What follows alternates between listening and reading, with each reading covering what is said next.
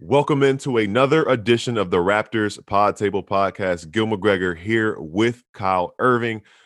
Raptors coming off a 106-102 loss to the Utah Jazz on Saturday night. It is Sunday, May 2nd. Quick turnaround. They're back in action tonight. But before we get to that, Kyle, you had the takeaways over on NBA.com. No Lowry, no Trent Jr. As you know, Boucher and Watson are still in Florida. They aren't on the road trip. The tough road trip continues. You kind of highlighted it as the duel between Bojan Bogdanovic. My apologies, Bojan, and Fred VanVleet. Bojan finished with 34 in the game. Freddie had 30 on the night. To those who might have missed this one, it was a late one. What was that? That's the gist of it. Like, how would you, I guess, identify the way this game was, or how would you describe it? That was kind of the gist of it. I mean, Bojan Bogdanovic came out firing. He had I think it was 17 points in the first quarter, and he just never really seemed to cool off. And you would think like after the halftime break, maybe they would adjust the game plan and get the ball out of his hands, but he still just kept getting shots to fall. And Freddie was matching. You know what I mean? Like he was with him every step of the way, but it came down to the fact that, I mean, Jordan Clarkson single-handedly outscored the entire Raptors bench. So that's where, you're really missing Chris Boucher and you're really missing Gary Trent.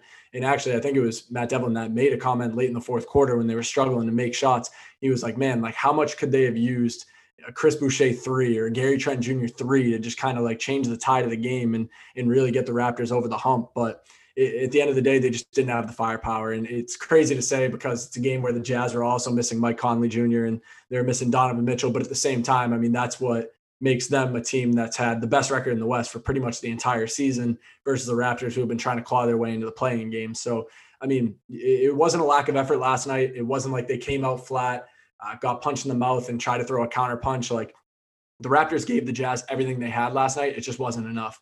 And even down the stretch of the game where they're coming up with stops on stops on stops, they weren't able to cash in and get buckets on the offensive end. So, even though they were hovering around like four, down 5 in the last 5 minutes of the game, they just didn't have enough juice to get over the hill. So just a tough loss, especially on a night where the Bulls, I think, had lost and the Wizards had lost. And a lot of the teams they were chasing, didn't come up with wins. So they had a chance to cover some ground and it just didn't work out that way.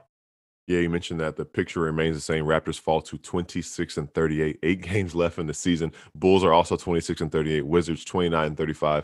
Raptors are 3 games back for the 10th spot in the Eastern Conference, which obviously is that final playing spot. You mentioned the fourth quarter a little bit, and one thing I noticed looking at the box score, Raptors went into the fourth up 4, only scored 13 points in the final frame, shot 6 for 24. But it's not like they were playing bad defense because you mentioned they were stringing stops together. The Jazz shot 7 for 20, and both teams were shorthanded.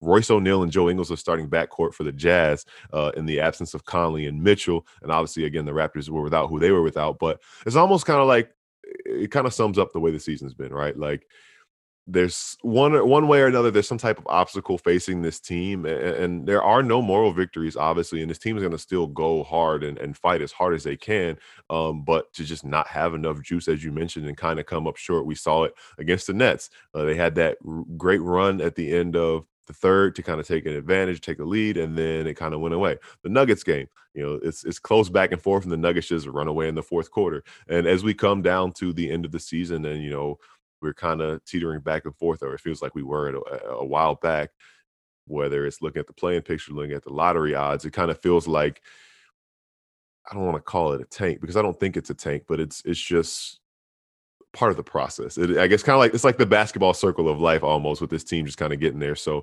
it feels like now, we mentioned going into the trip, this team need to go 2-2 to stay in the picture. Now having lost the first two and it doesn't get any easier, do you kind of sense that they might just kind of fizzle out for the remainder of this trip? I don't know I mean, there's only 8 games left in the season at this point, anyways, and Yeah. they're 3 games back from a playoff spot or a play-in spot, I should say. And it's going to be interesting to see what they end up doing with guys like Fred VanVleet tonight, who looked like the best that he had looked since he came back from that hip injury last night. But I mean, we saw the comments that he made about how, to be frank, he just said his body felt like shit after the playing on the second night of a back-to-back. And, they're facing another tough back-to-back right now against the Lakers, and it's not going to get any easier when they play the Clippers shortly thereafter that. So to wrap up that West Coast road trip. So, it depends on what they're going to prioritize. They're going to prioritize long-term health. Are they still trying to go for it because they feel like, maybe they could still catch the Wizards in these last 8 games. It's going to be interesting to see what decision that they make. And as of right now, the Raptors did not release an injury report at 1:30. So the next opportunity to get an injury report would be at 5:30 for this Lakers game. So, I mean, it looks like LeBron's going to be suiting up again. It looks like Anthony Davis is going to be suiting up again. This is a huge game for the Lakers, as at the same time that the Wizards had lost last night to the Dallas Mavericks. That game had the Mavericks leapfrog the Lakers in the standings and take over the number 5 seed. So, I mean, the Lakers need this one just as bad as the Raptors do, just for different reasons. So they're going to come out bringing their A game, and with, guys already out of the lineup and everything like that, the Raptors are in trouble. I think that's, all there is to it. They're in trouble and they're up against the wall at this point. So we'll see how they try and wrap up this West Coast swing moving forward. But, after a long year of back and forth and us saying, maybe they're going to the play-in tournament, maybe we're looking to the lottery, it's really starting to feel like the latter is going to be the case, looking to the lottery. Yeah, yeah, and I feel like Raptors fans have kind of accepted that fate, and I don't think it was a sense of denial, but it's difficult when you watch your team make the postseason like 7 straight years.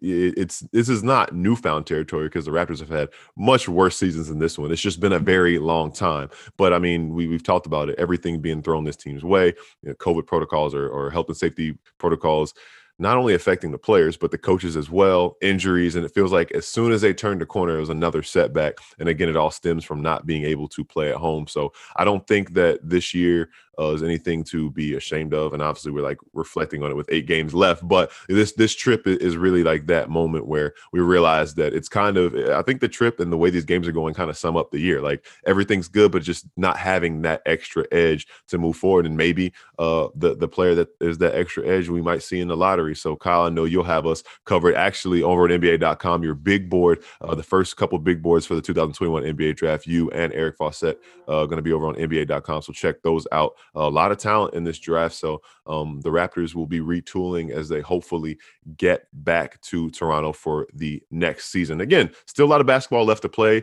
It's not over till it's over. So I don't want to write them off now and then a week later say, oh, well, I guess we didn't think about that. But next challenge, second end of a back-to-back, Sunday, May 2nd, 10 p.m. Eastern time.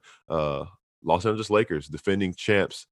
Kind of crazy to think the last 2 NBA champs are here, the way these teams' seasons are going. But 10 p.m. on Sportsnet, and then they stay in LA, which I think will benefit them, and they'll play the Clippers on Tuesday. But we'll be back with you on Monday or tomorrow after this Lakers game, seeing if and how LeBron and Anthony Davis perform. And again, a must win for them, as they don't want to fall into the play-in range, because they're right there too, which could be crazy to see. That I know a few years back, well, not a few years back, a while ago, 25 years ago, 26 years ago, the defending champion Rockets actually went back-to-back as a 6th seed. So it's been done before, but the Lakers have a lot of questions they need to answer, but maybe they try to get back on track against the Raptors. Again, we'll be back with you. Make sure to rate and subscribe to the Raptors Pod Table Podcast, and over on YouTube, Global Hoops Official got you with more on the NBA and the Raptors, of course. For Kyle Irving, I'm Gil McGregor. Thanks for tuning in to the Raptors Pod Table Podcast. We'll be back with you tomorrow off the Lakers game. See you then.